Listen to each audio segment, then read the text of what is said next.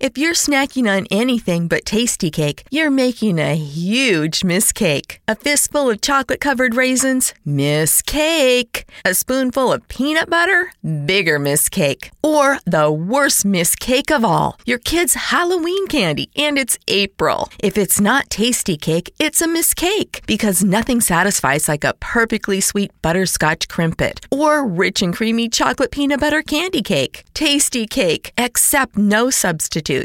Travis Scott's new album tops the Billboard 200. Selena Gomez's album release party and Bieber's Yummy Dance Challenge has arrived. This is Billboard News Now, rounding out the top stories for Monday, January 6th.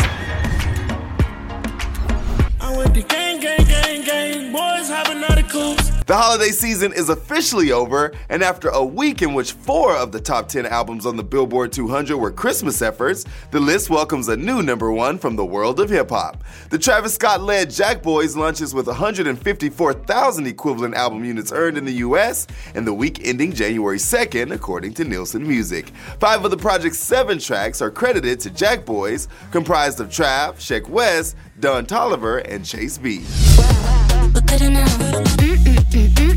Selena Gomez is gearing up to release her eagerly anticipated 3rd studio album, Rare, later this week, and you are all invited to the party. Last night, Gomez tweeted that Selenators can gather around their devices on Thursday night for an iHeartRadio album release party special. She tweeted, "I can't wait to share this special moment with you only on Live X Live." Gomez has already released a few singles from the album, including Lose You to Love Me, Look at Her Now, and Cut You Off. The Rare album is officially due out this Friday. Got that yummy, that yummy.